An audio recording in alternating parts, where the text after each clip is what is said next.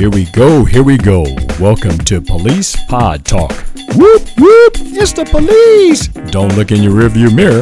This podcast covers the latest police news along with hitting the hot topics you've been talking about all week. I'm your host, Cleveland. Thank you for joining us.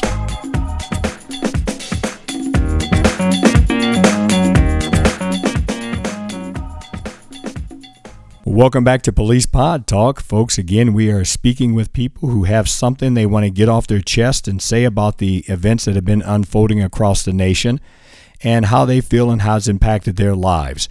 Again, we've got a caller on the phone. We're doing all this by phone. We've got a Jocelyn out of Michigan, and she is, you can say hey, Jocelyn, to the listeners. Hey, thanks for having me. All right. I want to make sure that I'm not talking to myself, that you are a real person out there. Okay? And, good. We're going to talk with Jocelyn. She's got some things she wants to say and kind of from her perspective on what she's been seeing here unfold. And maybe, we can all learn something. Jocelyn, again, thank you very much for joining us here on Police Pod Talk. Yeah, thanks for having me. All right. Jocelyn, just run down. We know you're from Michigan, and are you a Michigan football fan? Oh, yeah. I live right down the street. Oh, there you go. All right. Just give us kind of a rundown. I mean, you went to high school, what high school you went to, sports you may have been involved in, lead right up to your college. Go right ahead.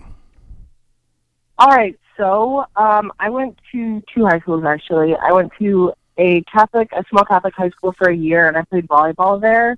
Mm-hmm. And then we moved about a city over to Saline, and I started going to the public high school, Saline High School, and I rowed there.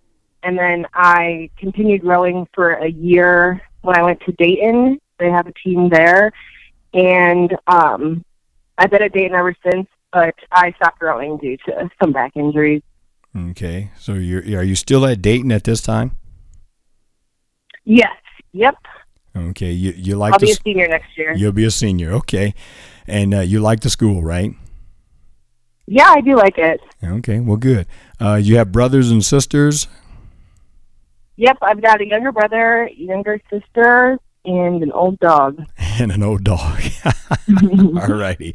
Now, as life has been going on, have you been working on your off time from school?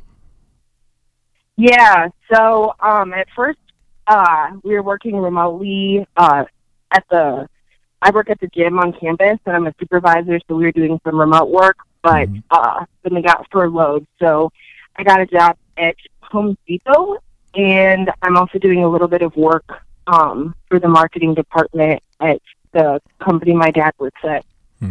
Okay, good. So you're pretty busy then, pretty busy schedule. Oh, yeah. Well, good. That keeps you out of trouble, right? Yes, sir. All righty. Okay. The reason we're talking to you today, I mean, you're a young adult, you're a college student, you're working. We're just trying to figure out, with all these things that are going on, unfolding, I mean, with the incident there in Minneapolis, we want to know, how has this done anything to your life? Has it affected you? Have you had discussions with your friends and your families? What does it feel? What are you taking from all of this? Go ahead. Yeah, so I think my age group has a pretty interesting perspective because we've grown up with social media our whole lives, and constantly we're being blasted with any kind of current event. We're just always very up to date, always know what's going on. And right now is no different from that, and we're just being bombarded with information because new things are coming out every 10, 15 minutes, and so you get sucked into this kind of vacuum of information, which obviously you need to know your sources and stuff like that. But so I think being so connected to everyone during this has definitely had its pros and cons. I mean, it's good to stay updated and to support people from wherever you are in the country, but at the same time, it can be extremely draining and just a lot to take in on the daily, having to scroll through this because we are used to that norm of scrolling through social media every day, but now it's just a lot more intense. Uh-huh. And so I think that kind of brings an interesting perspective because, like, 24/7, you're just seeing debates back and forth. You're seeing some people talking about one side of the issue, some people talking about another side, and you can literally see people in real life debating about it. And so your perspective is always kind of moving and shaking and different things like that. But I think that it's brought up a lot of good conversations, which me being someone who is, like, I am half white, half black, and I went to high school in basically all white area, and I've kind of made myself a little bit of a resource for my white friends who want to support and do whatever they can, but have questions that maybe they aren't as comfortable just, like, asking out in the open or online. So I've kind of been, like, I don't want to say like a link because you don't really there shouldn't have to be a link between white and black people, but, like, I definitely have felt myself more in that role. Even just in the last couple of days, things are just moving so fast, you know? Right, right. So have you sat down with your family and discussed the events that have unfolded? Yeah, I have. It's good because my parents aren't really on social media seeing it, so we can just talk more about what they're learning from their sources and, like, kind of, like, cross-reference information because you can't always trust everything out there. But it's also good for me and my siblings to talk about it because it is something that has affected us, is affecting us, and will affect us for the rest of our lives. And I think that being able to talk about it at a younger age, especially my sister, she's only 16, I think that has kind of allowed us all to, like, learn more and open each other's eyes to different issues and maybe, like, different perspectives. Mm-hmm. So sitting around talking about it with your family has given you more of a grown-up, or I want to say more of a grown-up view on what's happening. Is that about? Yeah, for sure. All right. Because my dad, he was born in '67. Like, he literally witnessed so much. I don't want to say worse, but just something different, like less progressive times when he was a kid. And so he brings so much perspective to the table because he has lived more decades than the rest of us have. And my mom, who is white, but she has obviously always been an ally and has taught me more about Black history than every year of school combined. They both bring really interesting perspectives and generate a lot more productive conversation than more of the conversation where everyone's just sitting around saying they're upset, saying, like, what can we do? Right. Okay. You mentioned that you went to a public school. Is that right? Yeah. Okay. Mm-hmm. During that time, was there any issues between you blacks and you whites? Was there any problems? No. It was always kind of out of state, but it's running jokes that Celine, we'd always say, like, oh, Celine only has, like, 5 people of color, and there's 3 of them sitting right here, or something like that. And right. I mean, if you ask anyone just walking out of the high school about what diversity looks like there, it's definitely a lot different. And I don't know if you've, like, seen all the news on, like, my high school, Celine, and, like, the racism scandal that they just went through earlier this year. It's just, especially at this point, the school doesn't have a great reputation for people of color. And but I personally never experienced, like, any outright hatred or being treated any differently. Right. Okay. So let me ask you about, did you actually see the footage of the police officer there in Minneapolis with his knee on the gentleman's neck, Mr. Floyd? Yeah, I did. Okay. What was your first gut reaction to that?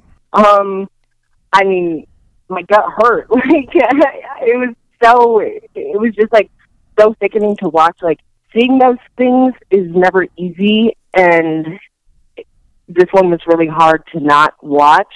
I was shocked, but at the same time, I was like, we see this every month, basically, like these super viral videos of someone just being straight up killed right in front of your eyes. Mm-hmm. And so if it makes sense, it was shocking and it wasn't shocking at the same time. And it just invoked a lot of anger. Right. Okay. So when you and your friends are talking about it, since you're seeing this almost on a daily basis, becoming what I believe to become numb to this, mm-hmm. So the conversation is not so much caring for this gentleman as it is, oh, well, we've seen this before? I wouldn't really say that it's a conversation. I think it's just more like an unspoken thing, like, we have seen this before. Like, we've seen videos of school shootings. Like, there's just so much that we've seen, like, photograph or video-wise. It's just, like, it goes unsaid. But with my white friends, it's definitely, like, learning, like, how is this affecting people individually? How long has this stuff been going on? Like, what is the real root of these problems? And with my black friends, it's more like we're sick of this. Like, how can this be brought to an end? And it almost airs more on the side of like, I don't want to say anarchy, but like airs more on the side of like, we need to like an uproot versus more of the information side that I'm sharing with my white friends. Right. Understandable. Now, were there protests in Michigan that you knew about? Yes. There's a couple in my town in Ann Arbor, but the police supported it. It didn't get violent or anything. There's one in Flint that went viral with a cop that took off his helmet and said, "We're going to walk with you." And then there's some in Detroit that I heard about. I didn't see any footage of those. So you did not attend any of the rallies? No. Okay. No, I haven't yet. What is your opinion on protest rallies for something like this? It's kind of mixed for me. I think that they make sense, and I think that it's literally gotten to the point where, like, what else can people of color do to be heard? And we're literally seeing them still get attacked even at the rallies. But I also think they're a bit premeditated by people in authority, just from what I've seen about how the endings always end up being, how they will call for a curfew, and then in Chicago they raised the bridges, and then they called for a curfew and said, "Everyone get out," and they said, "Where do we go?" Because the bridges are up, and then they're like, the curfew hit, and it was like game over basically. So I think there's pros and cons, but neither, I don't want to say side, but like neither side really knows what the other one is thinking. Okay. All righty. Okay. Well, that answers that. I mean, so you're not getting so emotionally wrapped up in it. I can sense that from you, right? Yeah, I try not to. I mean, like, I really have to take breaks from social media. I have to force myself to say, hey, like, let's take a break on talking about this for a little bit, because like I will get emotional. It's compartmentalizing. For this case, I tried to focus more on like what can we do, where can we go from here, versus getting stuck in the anger, because people have done that in the past. It doesn't work. Like, we have to literally push our feelings down and figure out how to change. Right. So now, are you and your friends discussing how to do that? Are you talking about change or ways to do it? Yeah, for sure. We all like to share information that we find with petitions and donation sites, and we really closely watch what the Black Lives Matter movement is doing because they usually have the most legitimate resources. And actually, one of my good friends, she is going around our walking paths around our city and putting up posters with QR codes for petitions and donation sites, and just more information, and just to grab people's attention while they're walking, running, etc., stuff like that. Mm-hmm. Have you so really anything you can do? Yeah. Have you guys discussed the whole thing that I've been hearing them talking about? Everyone get out and vote. Have you registered to vote? Yes. Yeah. Voting is huge. I think as much as it's important to vote for the President of the United States, you have to be voting for the people in your town, because that's where things start, Mm-hmm. So voting has always been a big part of me and my friends' lives. I'm trying to pass that on to my family a little bit more. Good. That's a good start. So you're looking forward to trying to do things that will impact the upcoming election and the future of your leaders, right? Yeah, as much as we can with this election. Good. That's good. Well, I'm going to ask this question because it's come up on several shows prior to you. Do you have a problem with the way the police have handled the protesters? I do. Just because I've seen footage, everything can be taken out of context, but I've literally seen people standing in the street with their signs, holding their signs up, hands completely up, and the police will just start wailing on them. They'll kick them in the face. They'll kick them after they've gone down. And I've literally seen white people run in front of black people and literally put their bodies between them and the police police stop. The police stop because, there's 1,000 reasons why they could stop, but it was just shell-shocking when we're literally seeing white people having to guard black people with their own bodies. I think at that point, things would become too brutal. And I understand that both sides are in dangerous positions, but I'm thinking, to what extent? I've seen cops pull people's masks off their face and then pepper spray them. And I just don't know what is that helping? If people have their hands up, why kick them or why hit them with your baton, Mm-hmm. Okay, I'm going to ask you this question. Do you see a lack of respect for police amongst the citizens? Amongst who? Regular people, citizens. Oh, yeah. I do, to an extent. I feel like there hasn't been a very strong line of communication. It's very us and them, both sides. I think I think that strong communication would be the only way to really build up more respect for the police from the citizens, especially the more and more footage that's going out, the more stories that people are sharing. Every time you see something like that, it's just, if you are wearing a police uniform, that's what you associate them with. Mm-hmm. What do you think the news media's role is in this? To an extent, I see the news and journalists kind of in the same boat with the protesters. They're getting shot at with the little pellets. They're getting arrested just the same as everyone else.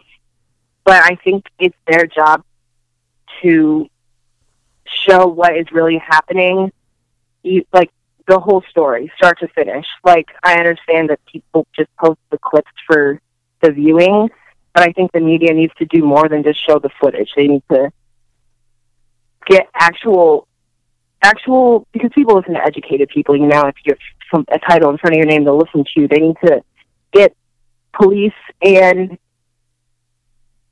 educated professionals, people in authority talking and commenting on this, as well as show people kind of communicating together. I feel like everyone watches the news, everyone sees media that news outlets put up, and I think that's the easiest and best place to start showing how things could change. Like, give examples of ways to do things. Like, use it for pure information. Right. I'm hearing you. So you and your brothers, not talking about mom and dad, you, your brother, and your sister, when you sit around, have you guys talked about this without your parents around? I've talked about it with my sister a bit. I really haven't. I don't see my brother that often. We kind of don't cross paths a lot. But okay. I talked with my sister about it because we've kind of been talking about it since the whole coronavirus thing, when she started doing research on why more Black people were getting sick than white people, and it just kind of became this longer conversation. And she teaches me so much, and I tell her things I know. Mm-hmm. But I wouldn't really say the conversation is too much different. It's a little bit more emotional, I think. Right. Okay.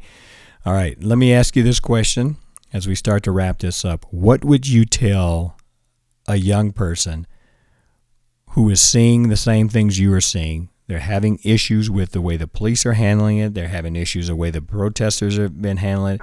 They have an issue right away with the way the incident took place in Minneapolis. What would you, in a nutshell, tell a young person who's struggling with all of this? Mm-hmm. I would say take your energy and put it towards doing something good and productive. Call your legislators, call your local government offices, do things like that. It's okay if they don't want to go to the protest. You have to do what's best for you and your mental health through all this too. And talk with others about it. Don't let it all bottle up, because it can have terrible effects on you. Yeah, that's good advice. That's good advice for anyone. I'm telling you. Okay, we've talked a lot about this. Give the listeners, and I know they're probably thinking to themselves, okay, this is just someone who goes to school, she works all the time, and goes to school, goes to sleep. Do you have hobbies? What are the hobbies that keep you mentally sane? Yeah, any chance I can get to, I just really like trying new things. If I see a video of something, I go try it. I just like being outside. We have a lot of great trails up here in Michigan. Now that everything's nice, there's a lot of, you can go kayaking, stuff like that. Just doing stimulating things with my friends. Gotcha. So that takes your mind off of a lot of things that could bother you, right? Yeah. Sometimes people feel so bad, I can't go and have fun for 2 hours at the park because all of this is going on. Yeah, you can. It's okay. It's healthy to take a little time off. There you go. No one's saying you don't care. There you go. Excellent. Well, I tell you what, Jocelyn, we from Michigan, we really appreciate your take on this, what you're seeing, and how calmly you have worked through this with your friends, and the way that you've looked for other avenues to make a change and making it okay. If you don't go to the protest, that's fine, and giving people options and educating them on the things that they're seeing. That to me sounds like you've got a pretty good head on your shoulders. I think you can thank your parents for that. Oh yeah, I'll send the word along. Well, that's always good stuff. Again, thank you for agreeing to come on the air and giving your view. It's different than anyone else's. No two people have said the same thing, and you definitely have saying some things that others probably need to hear, and we appreciate it. Jocelyn, thank you for your time. We appreciate you Yeah, being thanks here. for the opportunity. Hey, no problem. Folks, thanks you again for listening to Police Pod Talk. We'll catch you again next week. Thanks again for hanging out with us. Remember, you can always go to policepodtalk@gmail.com or check us out on Facebook at Cleveland Junior or Police Pod Talk. Thanks again. We'll see you next week.